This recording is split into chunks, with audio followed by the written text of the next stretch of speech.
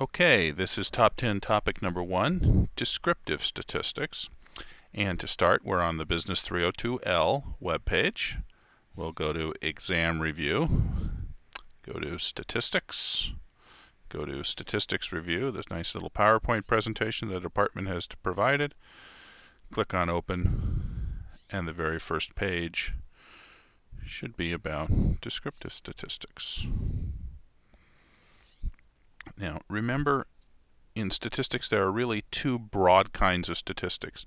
Descriptive statistics, which means to describe a set of data, using the data itself to describe itself.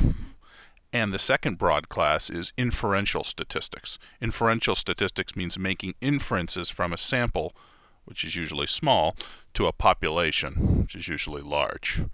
So descriptive statistics and inferential statistics. Descriptive statistics are sort of the easier statistics, the parts you learn earlier in the semester. And inferential statistics are the harder parts of statistics because you have to compare means, compare proportions, do linear regression and check the residuals and things like that. So this is descriptive statistics.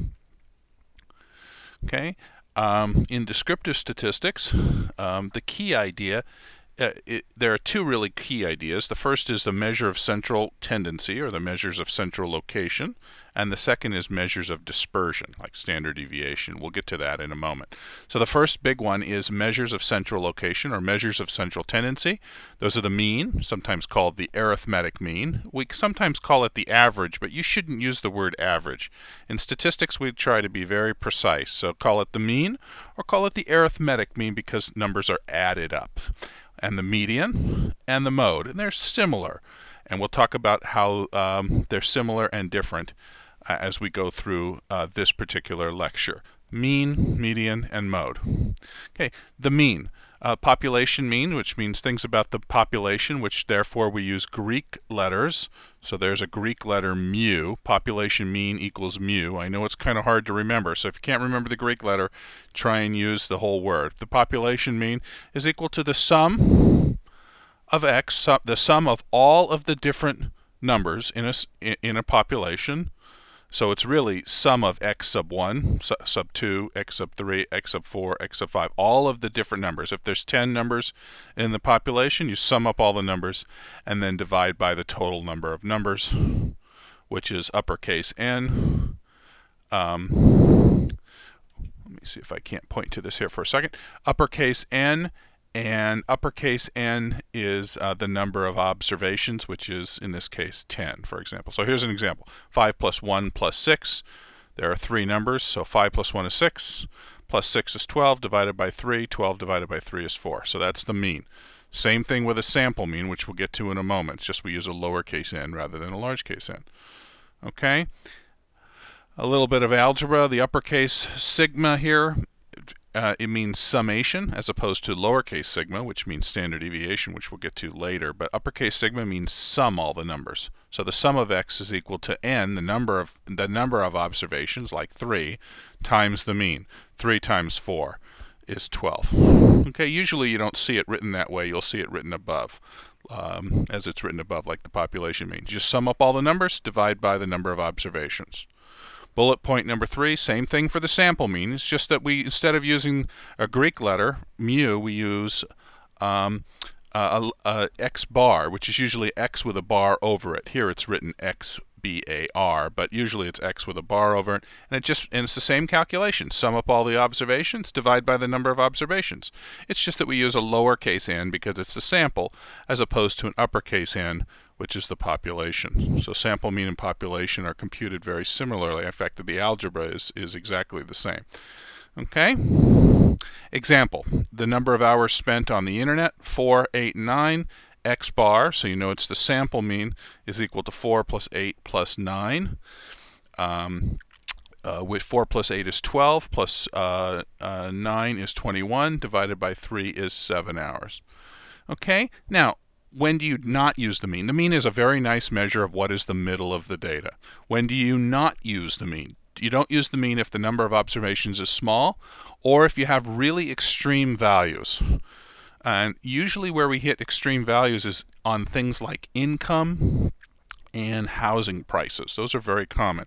For example, if we have a small group of people and Bill Gates is in the group, the mean is going to be very high, even though most of the people don't have incomes like Bill Gates, the chairman and founder of Microsoft. So we tend not to use the mean in that case because the mean is skewed too large. Here's another example. Don't use if 3 houses were sold this week and one was a mansion is a very large house, that means the mean is going to be too high. So for things like income and housing prices where you tend to see it, but some other things as well, we tend to use the median rather than the mean. We'll get to the median in a moment. Okay, the median. The median is the middle value, sort of like the median in the middle of a road, as it were, okay, in the middle of a freeway. For example, if you have the numbers 5, 1, and 6, step 1, you first have to sort the data. 5, 1, and 6 doesn't tell you where the median is. You have to sort it so that you put it in order, 1, 5, and 6. And then step 2, you just pick the number in the middle. Very straightforward. That's the middle value. The beauty of this is if we had income or real estate prices and we had a very high number, for example, if this is 1, 5, and 60, the median would still be 5, which is kind of nice. We'll show you an example on the end of this PowerPoint in a moment. When there is an even number of observations, the median is computed by averaging the 2 observations in the middle. So if this was 1, 4, 5, and 6, you take the average of 4 and 5, which is 4.5. Okay. A fourth bullet point. You can use the median when there are extreme values, negative or positive. For example, home sales, $100,000, $200,000, $900,000. So the mean would be $400,000, which is 100 plus 200 is 300, plus 900 is 1,200. 1,200 divided by 3 would be $400,000. But the median is $200,000. In other words, in this particular case, the median is a better measure of central tendency, a better estimate of central tendency than is the mean. Usually the mean is just fine, but you need to know the median in special cases. Okay, next slide. On mode. Mode comes from the French word for fashion or most popular. It means the most frequent value. So what's the most frequent value? For example, if you had some categorical variables, female, male, and female, what's the mode? The mode is female because there are 2 females and 1 male.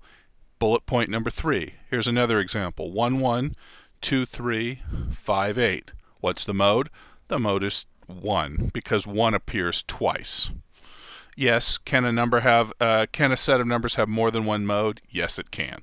We don't use the mode as often as we use the median or the mean, but it's useful to know because it's a measure of central tendency. It may not be a very good measure, and see the following example. Here's an example. Some sample data, 0, 0, 5, 7, 8, 9, 12, 14, 22, and 23. It doesn't tell us what the sample is, but we'll just take the numbers as they're written. The sample mean is equal to x bar as opposed to mu because it's the sample. The sum of all of the x's divided by the number of observations, sum of x divided by n is equal to 100 divided by 10, which is 10. The median is 8.5, which is the middle 2 numbers, half of the middle 2 numbers. 8 plus 9 is 17, divided by 2 is 8.5. And the mode is 0. So the mode is not very helpful here.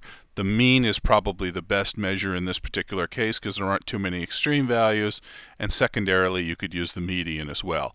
In almost all cases you're going to use the mean. Why? Because the mean combined with the standard deviation, which we'll learn in a moment, are the 2 main characteristics that we need to compare what we see to what might have occurred in a theoretical distribution like the normal distribution.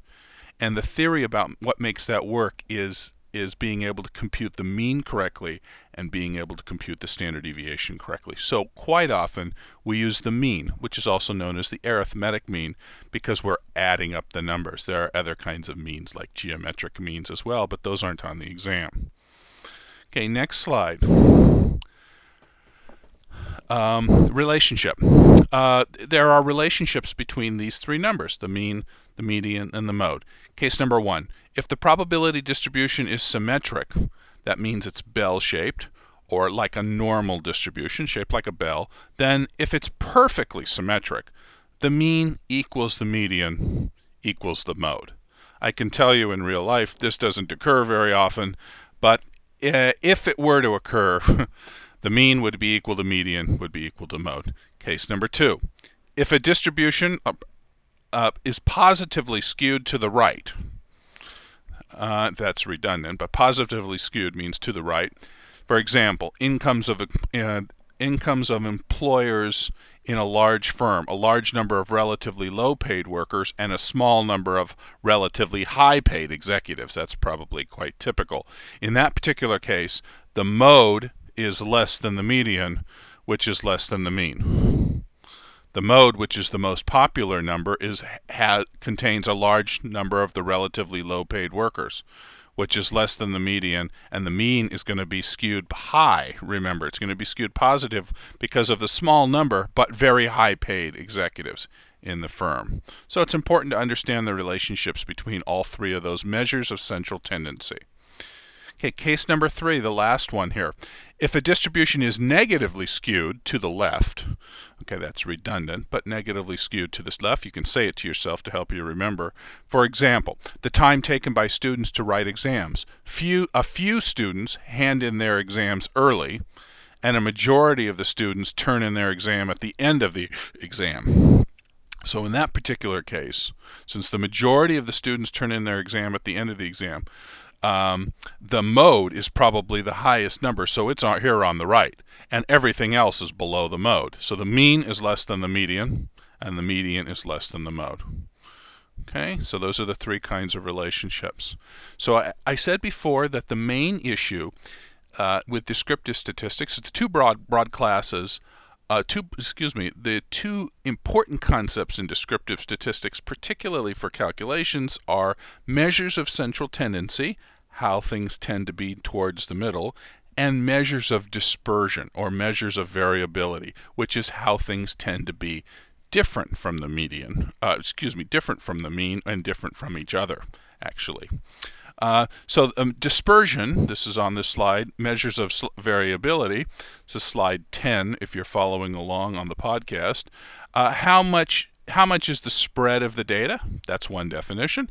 And the spread of the data is also how much is the uncertainty of the data. And the reason this is important is a lot of management issues are related to reducing the amount of uncertainty, or at least understanding the degree of uncertainty in our environment. So how much is we know the measure of central tendency is how far the points are away from the middle. Let me repeat that. That's the wrong definition. The measure of central tendency is where is the middle of the data. We use the mean. Dispersion is how far the points are away from the actual mean that you just computed in measures of central tendency. So how much is the spread of the data? Some very simple measures are the range. The range just means the highest to the lowest, which we'll talk about in a moment. The 2 ones that you're most familiar with are the variance and the square root of the variance, which is the standard deviation. And we need the standard deviation because that goes with the mean. Once we have those 2, we can compare what we see in a sample to what might appear in a theoretical distribution like the normal distribution, or the t approximation to the normal distribution. Okay, so the first one is the range. Range is very straightforward.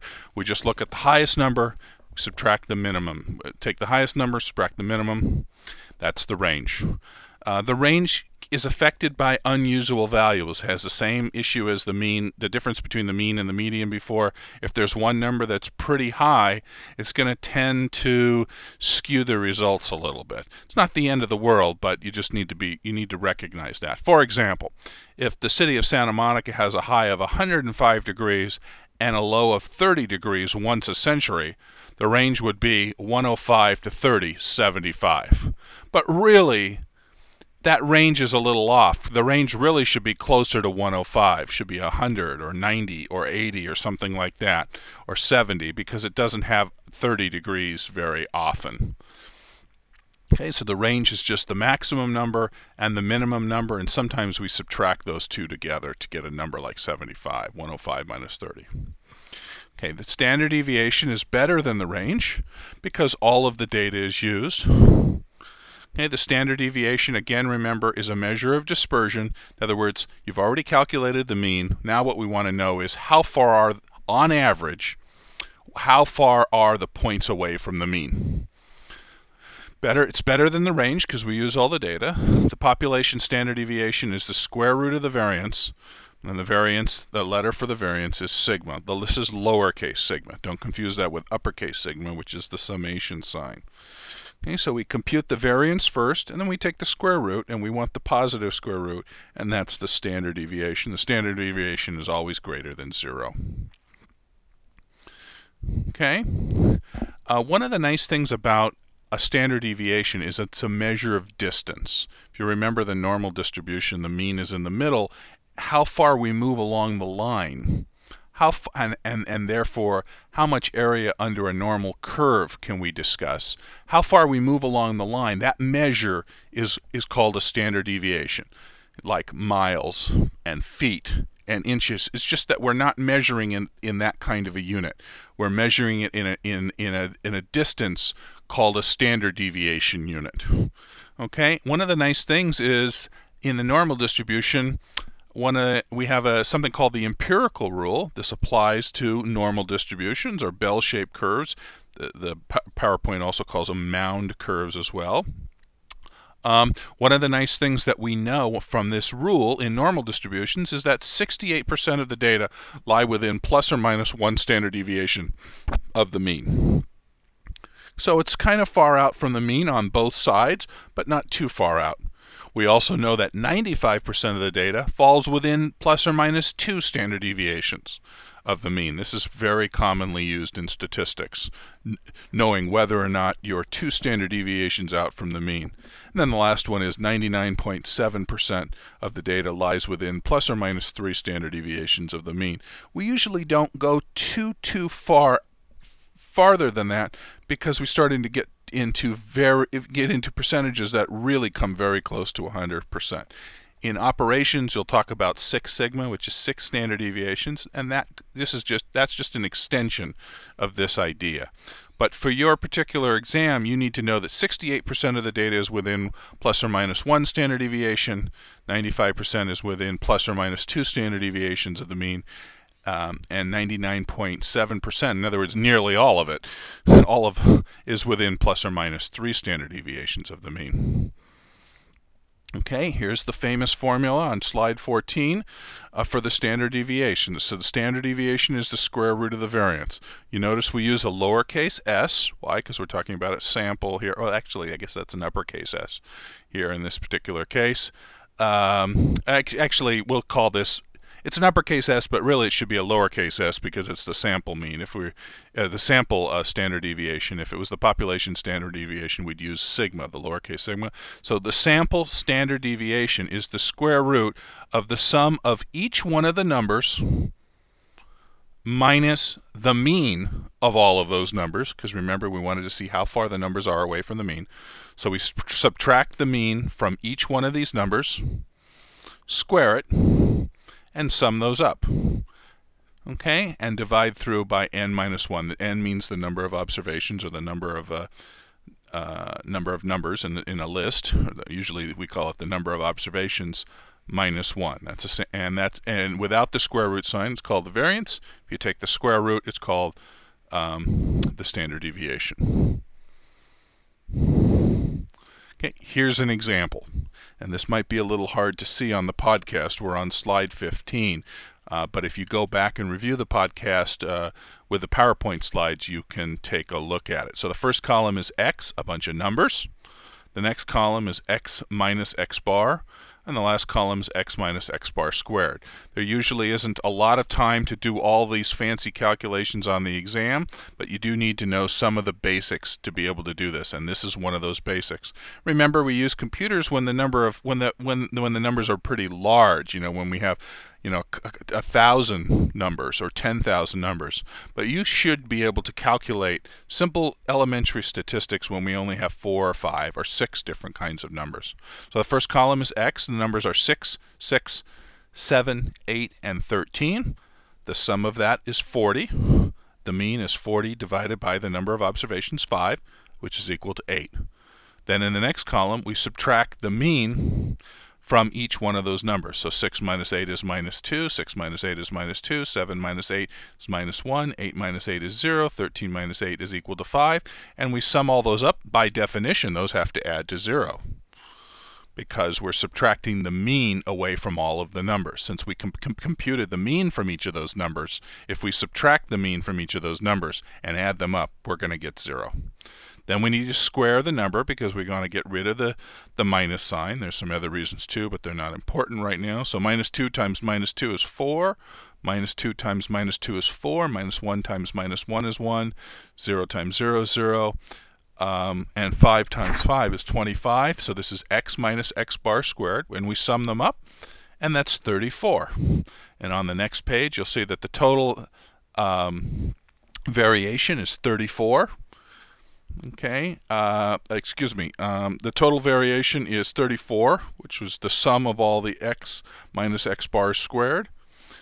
Okay, if we divide that by n minus 1, n was 5, so n minus 1 is 4. If we take 34 and divide by 4, we get 8.5, which is the sample variance. And then if we take the square root of that, the sample standard deviation is the square root of the variance, or 8.5. And I don't have a calculator in front of me, but I'm just reading it off the screen here. But you will have a calculator on the exam, and just a simple one will do. This is why you need one with a square root key. The square root of 8.5 is 2.9.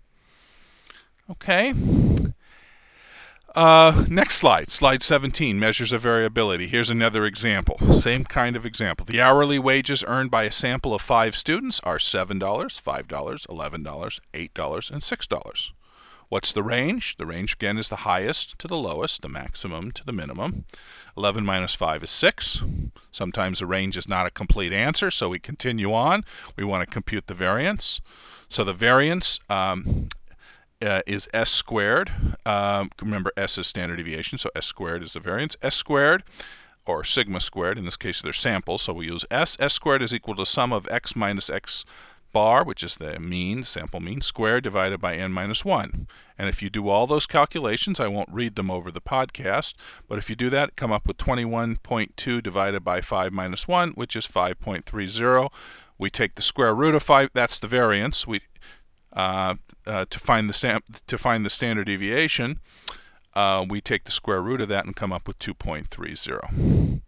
Okay, those are the measures of dispersion for that particular data set: variance and standard deviation. If you know one, you know the other. Okay, a couple of more ideas associated with descriptive statistics, and that's something called exploratory data analysis, which is kind of a fancy name. It just means exploring your data in a graphical kind of way. And one of the things that's important, graphics can include a table as well as a chart, and it's really important to understand if you have two variables, for example, how are you going to display it?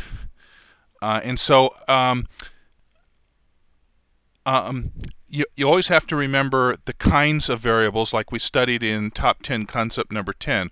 Are they categorical variables, sometimes called nominal or qualitative variables? Or are they quantitative variables, like interval and ratio variables, where they're continuous numbers, like dollars or units? Okay, some of the graphical tools on slide 18 relate to this. For example, the first bullet point, use a line chart if you're drawing a trend over time. So that means the x-axis, the horizontal axis, has got to be time, and the y-axis is some other number, some other usually continuous function. It doesn't have to be a continuous number, it can be a discrete number as well. But just make sure that the x-axis is time. That's a line chart. Don't confuse that with the next one, which is a scatter diagram or a scatter chart. In that particular case, use a relationship between two variables, two quantitative variables. In other words, they got to be continuous amounts in general. That's what we use scatter plots for. When one of the variables is quantitative and the other is qualitative, then we usually make a bar chart, or sometimes it's called a column chart. as well. And a bar chart has the discrete elements of the qualitative variable on the x-axis, the horizontal axis, and then the length of the bar on the y-axis is some kind of continuous variable. It doesn't have to be a continuous variable, but it usually is. And that's a bar chart. Sometimes pie charts are used for this, but pie charts are really a bad choice. Statisticians don't use pie charts because it's difficult for humans to to understand the area of a pie slice very easily. And statistics is about communicating data, and we're always sensitive to that. If we think that people aren't going to be able to interpret it well, we try and avoid that kind of chart, even though, yes, I know it's in Excel. Okay, but stick with the bar chart. Okay, number 4 is a histogram. Histogram is kind of like a kind of like a bar chart, but it's a little bit different. The bar chart, the histogram is a frequency for each class of the measured data.